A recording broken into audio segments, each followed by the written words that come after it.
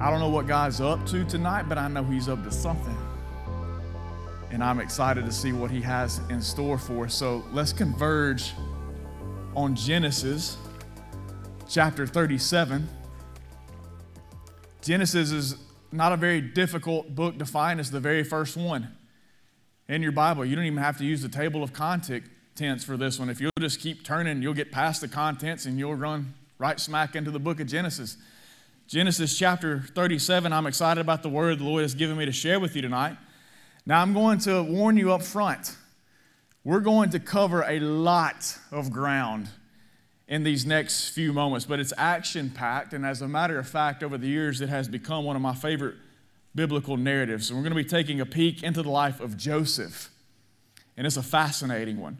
So to get you up to speed as we enter into our text of focus, Joseph was one of 12 brothers who was born to a man named Israel. Now, Israel, who was Joseph's father, loved him more than any of his other brothers. He was the favorite child. Some of you can relate to that.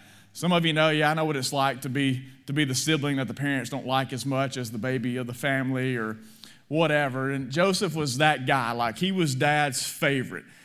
And you may be familiar with this story, and you may not be familiar with this story, but Joseph is the guy, if you've ever heard of Joseph in the coat of many colors, this is that guy.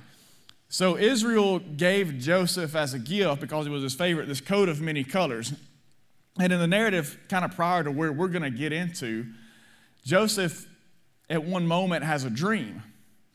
And in the dream, he's given a vision by God of how one day his brothers are going to be bowing before him as he's set up in a position of power. So one day he's telling this dream to his brothers who already can't stand him because he's the favorite child of the family. And he's like, bros, listen up. I had this wild dream the other night. I had this dream. Get this. I was in a position of power, and every one of y'all were bowing down at my feet.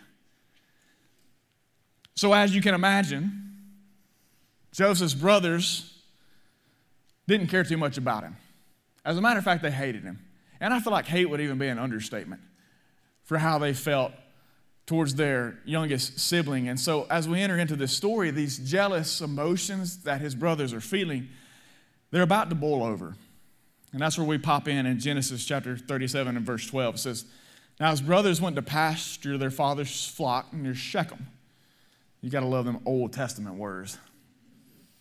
And Israel said to Joseph, are not your brothers pasturing the flock at Shechem? Come, I will send you to them. And he said to him, here I am. So he said to him, go now, see if it is well with your brothers and with the flock, and bring me word. So he sent from the valley of Hebron, and he came to Shechem. And a man found him wandering in the fields, and the man asked him, what are you seeking? I'm seeking my brothers. He said, tell me, please, where are they pasturing the flock? And the man said, they have gone away, for I heard them say, let us go to Dothan. So Joseph went after his brothers and found them at Dothan. And they saw him from afar, and before he came near to them, they conspired against him to kill him. And they said to one another, here comes this dreamer. Come now, let us kill him and throw him into one of the pits. Then we will say that a fierce animal has devoured him, and we will see what will become of his dreams. But when Reuben was the oldest out of all the brothers, heard it, he rescued him out of their hands, saying, let us not take his life. And Reuben said to them, shed no blood, throw him into this pit here in the wilderness, but do not lay a hand on him, that he might rescue him out of their hand to restore him to his father. So when Joseph came to his brothers, they stripped him of his robe, the robe of many colors that he wore, and they took him and threw him into a pit. And the pit was empty. There was no water in it. Then they sat down to eat. Looking up, they saw a caravan of Ishmaelites coming from Gilead, with their camels bearing gum, balm, and myrrh, on their way to carry it down to Egypt. Then Judah said to his brothers, what profit is it if we kill our brother and conceal his blood? Come, let us sell him to the Ishmaelites, and let not our hand be upon him, for he is our brother, our own flesh. And his brothers listened to him. Then Midianite traders passed by, and they drew Joseph up and lifted him out of the pit, sold him to the Ishmaelites for 20 shekels of silver. They took Joseph to Egypt. I want to talk to you tonight about the design paradigm. Turn to somebody around you and tell them it's by design. It's by design. It's by design. A design paradigm, by definition, is the underlying system of ideas that causes a range of solutions to become obvious. In other words, it takes a problem or it takes an equation and it passes it through its parameters to find an answer. In the world of algorithms, we have algorithmic design paradigms. Basically, they are different classifications of algorithms that get used. One of those specifically is called a greedy algorithm. This particular class of algorithm is designed to find the optimal choice for that instant moment that it's in. It never takes into consideration future outcomes or problems or parameters. It just renders the right now, quick and easy fix answer. This paradigm class is the majority of what is used with social media. It's designed to give you the quick, most optimal choice or recommendation or suggestion that it thinks will satisfy you for the here and now moment. But in essence, what I want to help you see in this is that God has a design paradigm in place. It's His underlying system that we call sovereignty that considers all of life and produces answers for it. And we don't always see it's working. Sometimes it's hidden from plain sight, but it's there nonetheless. And so Joseph has been jumped by his brothers. They take his favorite coat, they toss him in a pit, and they sit down and they eat their lunch in front of him. As if it's not bad enough, they throw their own brother in this pit, which fortunately for him was what they decided to do. They were conspiring to kill him. Now I know some of us, how many of you have siblings here? How many of you ever threatened to kill your sibling? How many of you were actually serious? Don't raise your hand. Most of us have siblings that we squabble with from time to time. And in the heated moment, we might actually think, I'm going to kill you. I can't stand you. Get out of my room. Don't come in here one more time. And so this is more than just like a family squabble. I mean, they were conspiring to legitimately kill Joseph. That's how bad they hated him. But instead they decided to throw him in a pit, and they sit down and they're like eating their bologna sandwiches in front of him. They're probably like peeling the crust off, throwing it in there. Hey, dreamer, how about some crust? Because nobody likes the crust. Come on, if you like the crust in here tonight, talk to me afterwards. We got bigger issues to deal with in your life than what you realize they got going on. So they're eating their lunch in front of them. They got him tossed in this pit, and they look up and they see this group of Ishmaelites coming towards them, and they hatch this idea, hey, let's sell him into slavery. Why kill him when maybe we can get a couple of nickels for the guy? It's better than nothing. That way we don't have to deal with his blood being on our hands. We can come up with this story. We can take that stupid coat Dad gave him. We can dip it in blood, and we can tear it, and we can take it back home and be like, look, hey, obviously you sent Joseph to him, and he ran into a bear or a lion or something. He's done. There was nothing left. Whatever it was, ate him, bone and all. And so as these traders pass by, they pull him up out of the pit and they sell him for a few coins, and off to Egypt Joseph is taken. And from there, the plot begins to thicken even more. So we got to go over to Genesis 39. Genesis 39 and verse 1, it says, now Joseph had been brought down to Egypt. So the traders have taken him down to Egypt, and Potiphar, an officer of Pharaoh, the captain of the guard, an Egyptian, had bought him from the Ishmaelites who had brought him down there. And the Lord was with Joseph, and he became a successful man, and he was in the house of his Egyptian master. And his master saw that the Lord was with him, and that the Lord caused all that he did to succeed in his hands. So Joseph found favor in his sight and attended him, and he made him overseer of his house and put him in charge of all that he had. From the time that he had made him overseer in his house and over all that he had, the Lord blessed the Egyptian's house for Joseph's sake. The blessing of the Lord was on all that he had, in house and field. So he left all that he had in Joseph's charge, and because of him he had no concern about anything, even the food that he ate. Now Joseph was handsome in form and appearance, so Joseph was a good-looking cat. And after a time his master's wife cast her eyes on Joseph and said, lie with me. But he refused and said to his master's wife, behold, because of me my master has no concern about anything in the house, and he has put everything that he has in my charge. He is not greater in this house than I am, nor has he kept back anything from me except you, because you are his wife. How then can I do this great wickedness and sin against God?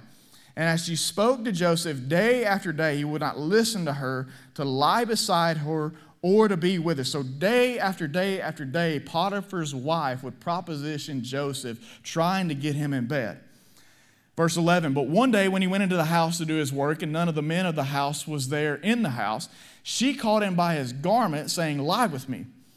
But he left his garment in her hand and fled and got out of the house. Now Joseph done lost his second coat, this time for very righteous reasons. And as soon as she saw that he had left his garment in her hand and had fled out of the house, she called the men of her household and said to them, see, he has brought among us a Hebrew to laugh at us. He came in to lie with me, and I cried out with a loud voice. And as soon as he heard that I lifted up my voice and cried out, he left his garment beside me and fled and got out of the house. And she laid up his garment by her until his master came home. And she told him the same story, saying, the Hebrew servant whom you have brought among us came in to laugh at me. But as soon as I lifted up my voice and cried, he left his garment beside me and fled out of the house. You see what she's doing? She's accusing him of trying to rape her. As soon as his master heard the words that his wife spoke to him, this is the way your servant treated me, his anger was kindled. And Joseph's master took him and put him into the prison, the place where the king's prisoners were confined, and he was there in prison. But the Lord was with Joseph and showed him steadfast love and gave him favor in the sight of the keeper of the prison. And the keeper of the prison put Joseph in charge of all the prisoners who were in the prison. Whatever was done there, he was the one who did it. The keeper of the prison paid no attention to anything that was in Joseph's charge because the Lord was with him, and whatever he did, the Lord made it to succeed. So here's the first thing you need to know in this paradigm is that stuff happens. Stuff happens. Just to recap real quick, Joseph, at no fault of his own, is hated by his brothers. He's thrown into a pit. He was then sold into slavery, bought by this man named Potiphar, taken to Egypt, falsely accused by this man's wife of trying to sexually assault her, and then thrown unjustly into prison. Now, Joseph was a righteous man. Joseph loved the Lord. Joseph walked obediently to his commands, and yet look at all the stuff he's having to endure and experience at the hands of unrighteous people. Doesn't seem like a fair shake for Joseph. But we can't overlook that even in the midst of what he's going through, God has never left him. Even in the midst of him being sold into slavery, when he ended up at Potiphar's house, it says the Lord was with Joseph and caused everything that he did to succeed. Even when he was falsely accused and thrown unjustly into prison, the prison guard saw that the Lord was with Joseph, and even then, God caused him to find success in a prison. Now, who would have thought success could have ever been equated with shackles? And yet the Lord's blessing still rested upon Joseph. So even though he's going through some bad things, we can't overlook the fact that he has still been blessed along the way. Listen, one of the things you can be assured of in this life is that stuff happens. By design, God will allow us to face all kinds of situations and circumstances. Good, bad, ugly, beautiful, joyful, sorrowful, healing, painful. You may get a job, you may lose a job. You may have great health, you might get a diagnosis. You may experience success or you may taste failure. You might get the joy of seeing the miracle of life born and then have to endure the mourning of life lost. You may get the joy of victory, but also understand the pain of tragedy. One thing is guaranteed in this life, God will allow you to face any and all kinds of situations and circumstances. As His children, we are not immune to the aspects that accompany a life lived in a corrupted and depraved world. Now, I got to take a moment to address something here because I've seen it a lot lately for some reason. And I don't know why exactly, but it just keeps coming across my sight. Everybody wants to understand or have it explained to them why God allows evil things to take place. But the funny thing is, nobody seeks to understand why God would even give a good thing to begin with. Everybody wants it explained, well, if God is so good, if He's so loving, if He's so just and He's so righteous, then why does He allow all these evil things to take place in the world? And my question is how can a God who is so just and so holy and so righteous give any good thing to a depraved and wretched generation of people to begin with? The fact that He even allows the sun to rise upon our lives each and every day is a gift of His grace. As a matter of fact, in Matthew chapter 5, Jesus actually talks about how the Father causes the sun to rise and to set on both the righteous and the unrighteous. He causes the rain to fall on both the righteous and the unrighteous. And so in the midst of this, and I don't know, we may get into this one day in a whole another deal, but especially amongst your generation, there's a whole lot of this talk of deconstructing your faith. This whole breaking down and questioning of everything that you've ever been taught about God and His Word, or things that you have been brought up to believe because of your family members, your mom or your dad or your granddad, pulling that down and tearing it apart and finding out that it's really not all that true and it's not as good as everybody painted it out to be, that this God's really some wicked, evil being that does not allow us any freedom of choice and that completely just overrules and overruns our lives with this arrogant attitude. So it's time to deconstruct our faith and get away from all that and realize that God really isn't who He claims to be. That is so far from the truth. God is everything that He claims to be. And the fact that He would put on flesh like we have and come to this earth and give His life is the greatest testament of love and grace and mercy and forgiveness that could ever be displayed. Stuff happens in this life, and instead of merely asking or seeking to understand the why, I think it would be better if we understood the design. There's more to it than we know so often. Underlying whatever the situation or the circumstance may be, I promise you, is God's design. We're in the why phase right now with Graham. Everything is why. Everything that we say to the kid, everything that we tell him to do is met with a why. Graham's time to go to bed. Why? Graham, we need to eat breakfast. Why? Graham, we're going to take a ride in the car. Why?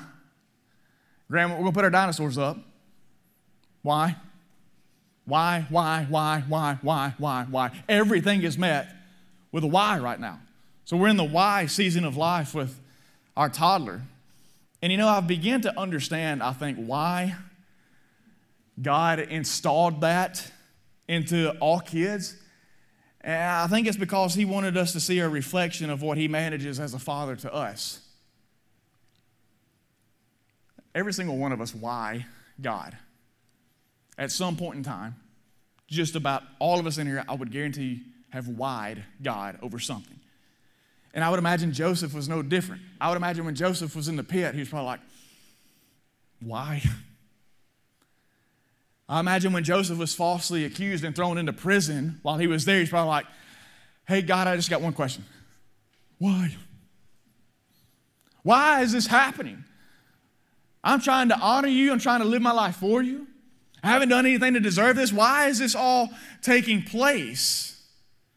And just as we explained to our son when he asked why, the reason or the design behind what we're doing, or sometimes even giving a simple response of just trust us, this is why, God will do the same thing at some point with all of us as His children.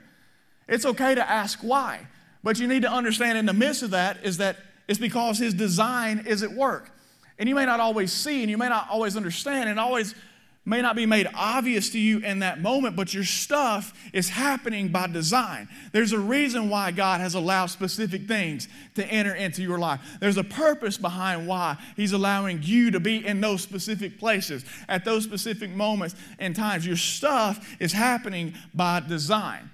And the reason why it's happening by design is because it goes along with the second part of the paradigm. Stuff happens in a determined order.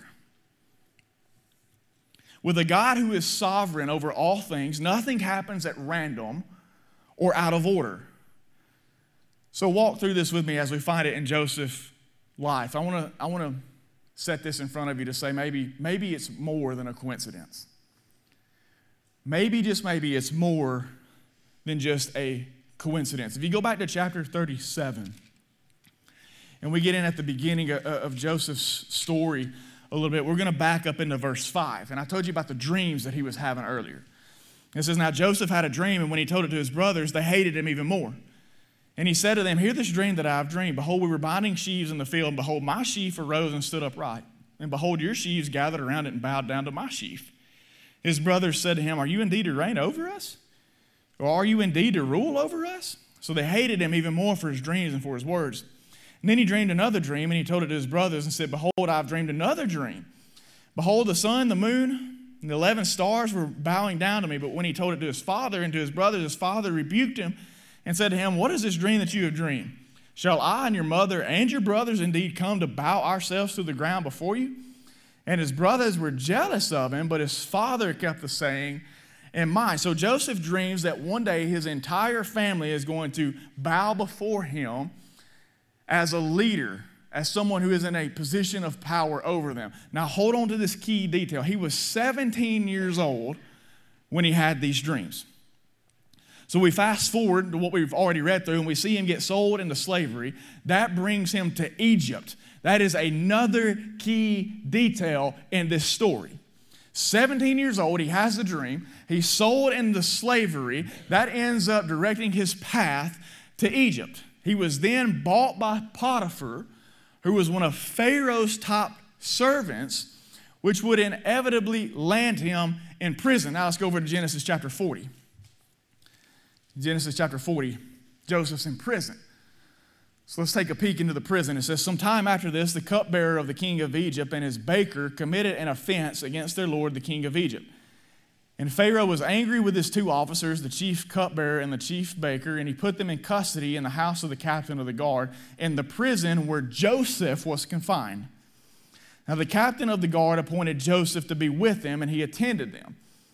And they continued for some time in custody. And on one night, they both dreamed, the cupbearer and the baker of the king of Egypt, who were confined in the prison. Each his own dream, and each dream with its own interpretation. And when Joseph came to them in the morning, he saw that they were troubled. So he asked Pharaoh's officers who were with him in custody in his master's house, why are your faces downcast today? I mean, they're probably like, we're in prison, dude. Is it like a common thing to be smiling up in the joint? But anyway, they answered. They said to him, we've had dreams. There's no one to interpret them. And Joseph said to them, do not interpretations belong to God? Please tell them to me. So the chief cupbearer told his dream to Joseph, and he said to him, in my dream there was a vine before me. And on the vine there were 3 branches. As soon as it budded, its blossoms shot forth, and the clusters ripened into grapes. Pharaoh's cup was in my hand, and I took the grapes and pressed them into Pharaoh's cup and placed the cup in Pharaoh's hand. Then Joseph said to him, this is its interpretation. The 3 branches are 3 days. In 3 days, Pharaoh will lift up your head and restore you to your office, and you shall place Pharaoh's cup in his hand as formerly when you were his cupbearer. Only remember me when it is well with you, and please do me the kindness to mention me to Pharaoh, and so get me out of this house. For I was indeed stolen out of the land of the Hebrews, and here also I have done nothing that they should put me into the pit. When the chief baker saw that the interpretation was favorable, he said to Joseph, I also had a dream. There were 3 cake baskets on my head, and in the uppermost basket there were all sorts of baked food for Pharaoh, but the birds were eating it out of the basket on my head. He's thinking, man, if things worked out that good for the cupbearer, I got to get some good news out of my dream too, right? And Joseph answered and said, this is its interpretation. The 3 baskets are 3 days. He's thinking, so good so far. In 3 days, Pharaoh will lift up your head from you and hang you on a tree, and the birds will eat the flesh from you. Didn't work out too good for the baker. On the 3rd day, which was Pharaoh's birthday, he made a feast for all his servants and lifted up the head of the chief cupbearer and the head of the chief baker among his servants. He restored the chief cupbearer to his position, and he placed the cup in Pharaoh's hand. But he hanged the baker, as Joseph had interpreted to them. Yet the chief cupbearer did not remember Joseph, but he forgot him. So while in prison, Pharaoh locks up these two servants of his who have dreams while they're there. And Joseph interprets them. And then he asks the cupbearer to remember him before Pharaoh.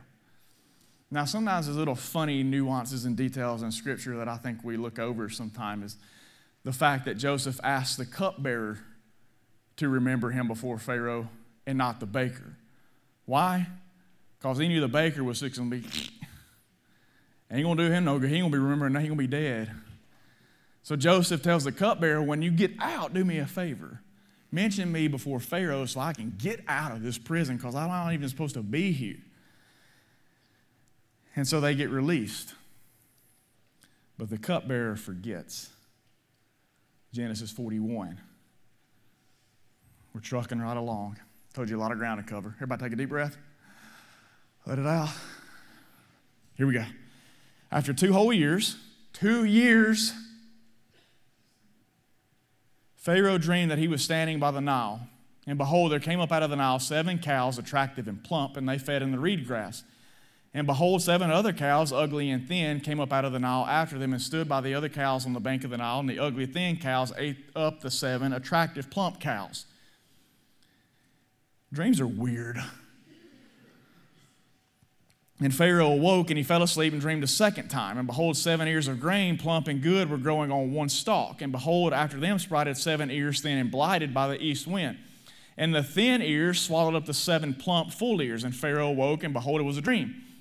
So in the morning his spirit was troubled. And he sent and called for all the magicians of Egypt and all of its wise men. And Pharaoh told them his dreams, but there was none who could interpret them to Pharaoh. Then the chief cupbearer said to Pharaoh, I remember my offenses today. When Pharaoh was angry with his servants and put me and the chief baker in custody in the house of the captain of the guard, we dreamed on the same night, he and I, each having a dream with its own interpretation. And a young Hebrew was there with us, a servant of the captain of the guard. When we told him, he interpreted our dreams to us, giving an interpretation to each man according to his dream. And as he interpreted to us, so it came about. I was restored to my office, and the baker was hanged. Then Pharaoh sent and called Joseph, and they quickly brought him up out of the pit. And when he had shaved himself and changed his clothes, he came in before Pharaoh. Now we're going to skip all the way down to verse 25, because all that happens in the midst of that is Pharaoh just repeats the dreams that he has to Joseph for his interpretation. So it says, Then Joseph said to Pharaoh, The dreams of Pharaoh are one. God has revealed to Pharaoh what he is about to do. The 7 good cows are 7 years, and the 7 good ears are 7 years. The dreams are one. The 7 lean and ugly cows that came up after them are 7 years, and the 7 empty ears blighted by the east wind are also 7 years of famine. It is as I told Pharaoh. God has shown to Pharaoh what he is about to do. There will come 7 years of great plenty throughout all the land of Egypt, but then after them there will arise 7 years of famine, and all the plenty will be forgotten in the land of Egypt. The famine will consume the land, and the plenty will be unknown in the land by reason of the famine that will follow it, for it will be very severe. And the doubling of Pharaoh's dream means that the thing is fixed by God, and God will shortly bring it about. Now therefore let Pharaoh select a discerning and wise man and set him over the land of Egypt.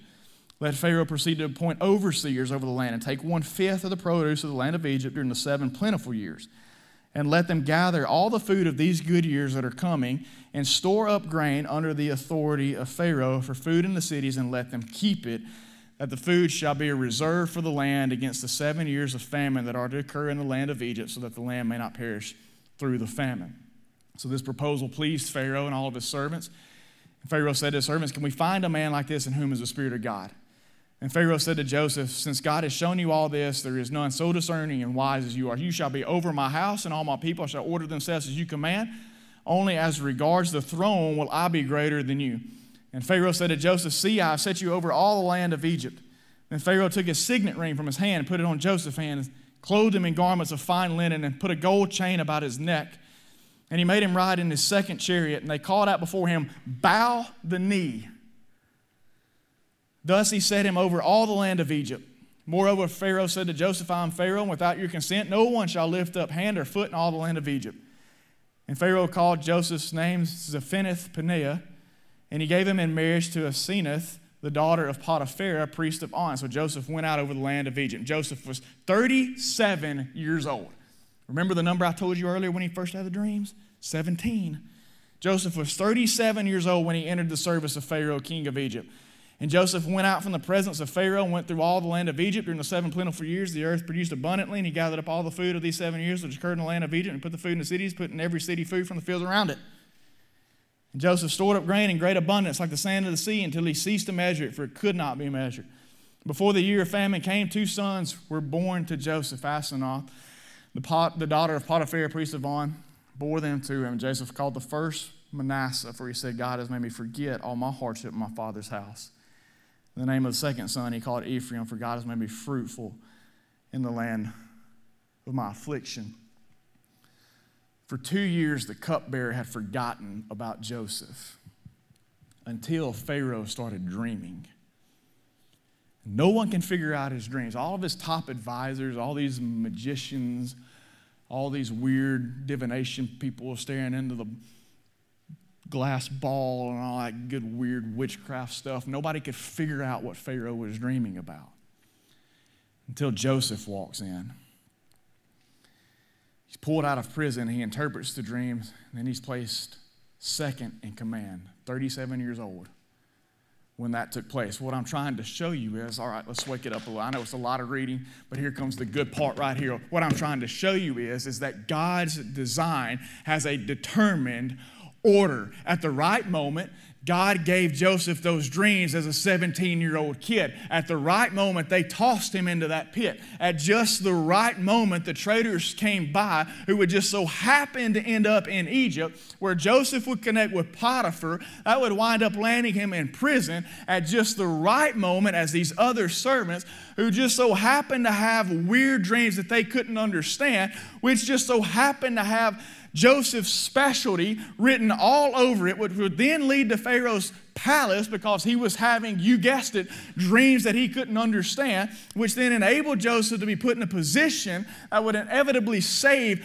countless lives. This man went from a pit to a Potiphar to a prison to a palace to a place of power, all because God had a plan. It's not random, it's not coincidental, it's not accidental, it's not incidental that you're in that class, that you're at that job, that you received that diagnosis, that you've got your own pit or your own prison that you feel stuck in, because God is working things together in a way that you can't even imagine.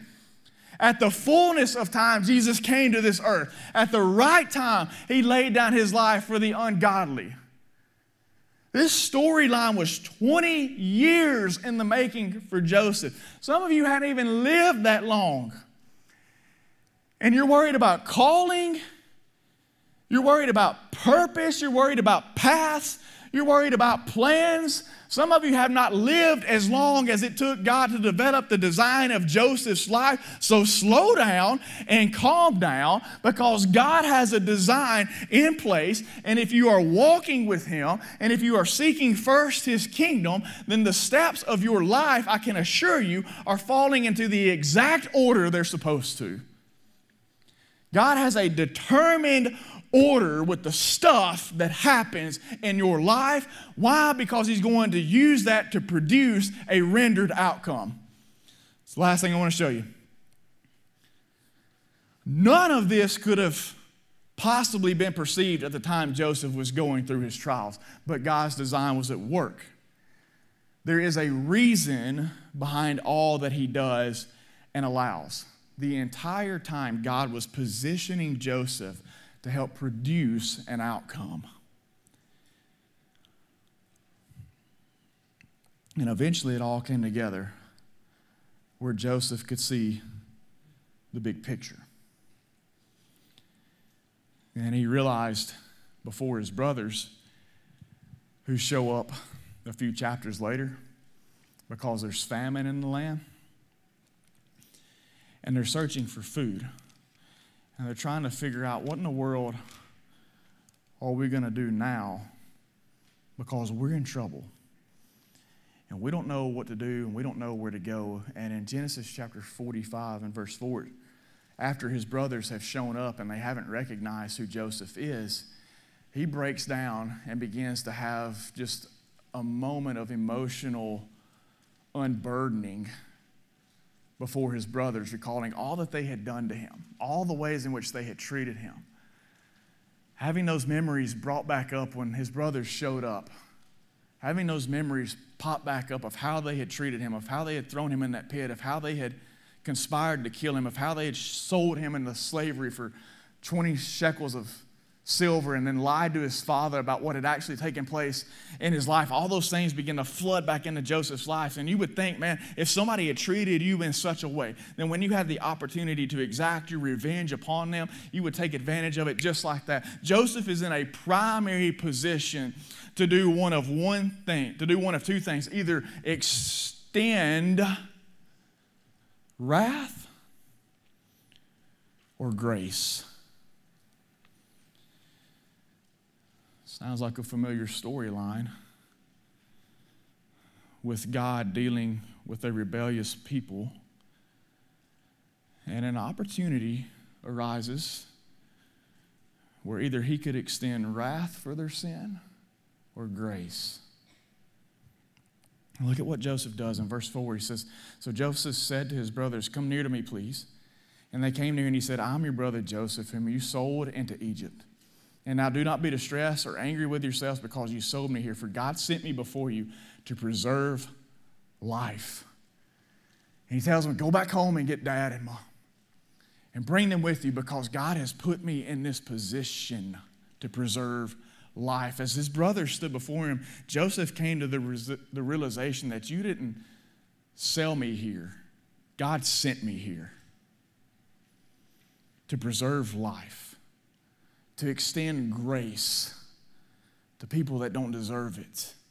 God has a design for good, and it's to preserve life. I'm sure that Joseph would have loved a different path to get to that point, one without pits, one without false accusations, one without family drama in prisons, but God's ways are not our ways. There's a reason behind why he does what he does, and God has a design for good. From the beginning, it has existed to preserve life. That's why Jesus came, because God had a design in place for the salvation of his people, a design for good, that they should not have to experience his wrath, even though they so fully deserved it, but instead could receive his grace, unwarranted and unmerited and undeserved, and in our unworth. Christ came to this earth and lived a perfect, sinless life and willingly gave his life on the cross so that we could then in turn experience God's grace instead of his rightful wrath that we had brought upon ourselves. He sent Joseph to preserve life for his family. He sent Jesus to preserve life for eternity.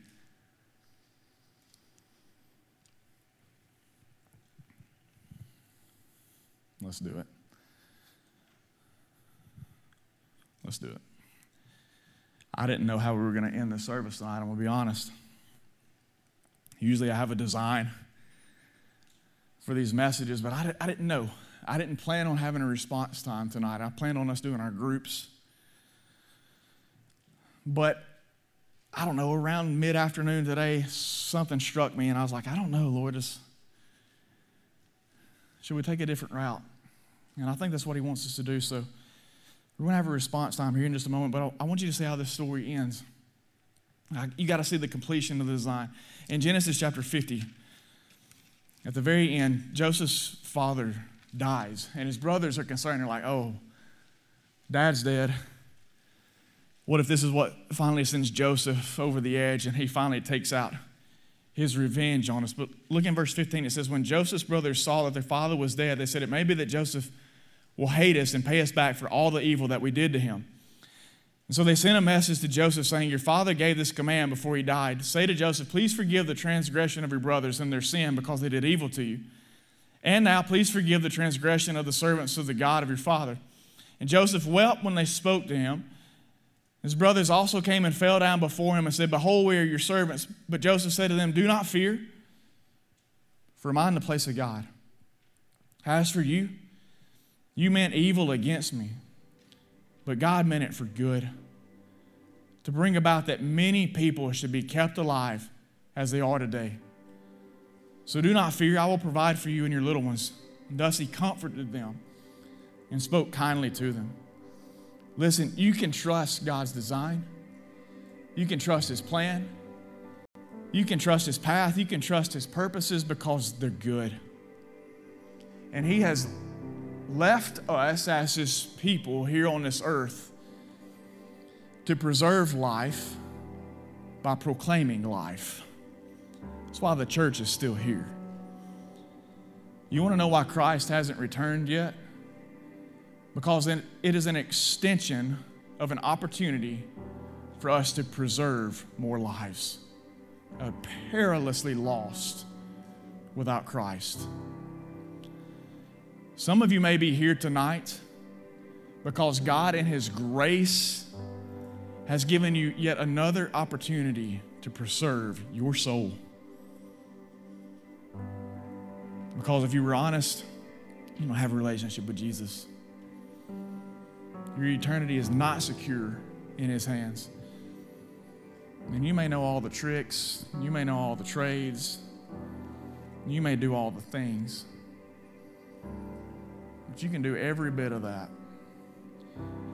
And if your knowledge of Christ has not moved to a relationship with Christ, then you are still right now in this moment just 12 inches from hell. But God has given you an opportunity to preserve life.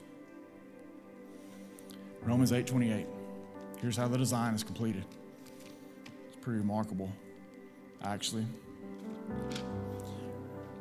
Romans 8:28 tells us that all things work together for good for those who love God and are called according to his purpose. So watch this, watch this. Stuff happens, right? Stuff happens. All the circumstances, all the situation, all the things of life that we endure, the trials, the troubles, the tribulations, the good times, the bad times, the ugly times, the beautiful times, life-giving moments, life-taking moments, stuff happens. All things, though. But that stuff happens in a determined order. God has set it in place by design to happen in the way in which it has happened. That thing's not happening to you right now just at random. It's more than coincidence. There's a reason why you're in the season that you're in. There's a reason why you're in the place that you're in. There's a reason why you're around the people that you're around, because God has a determined order for it. So all things are now working together to produce a rendered outcome. So God in his design has an outcome that gets produced. All things work together to produce a good outcome from a good God. It's his design.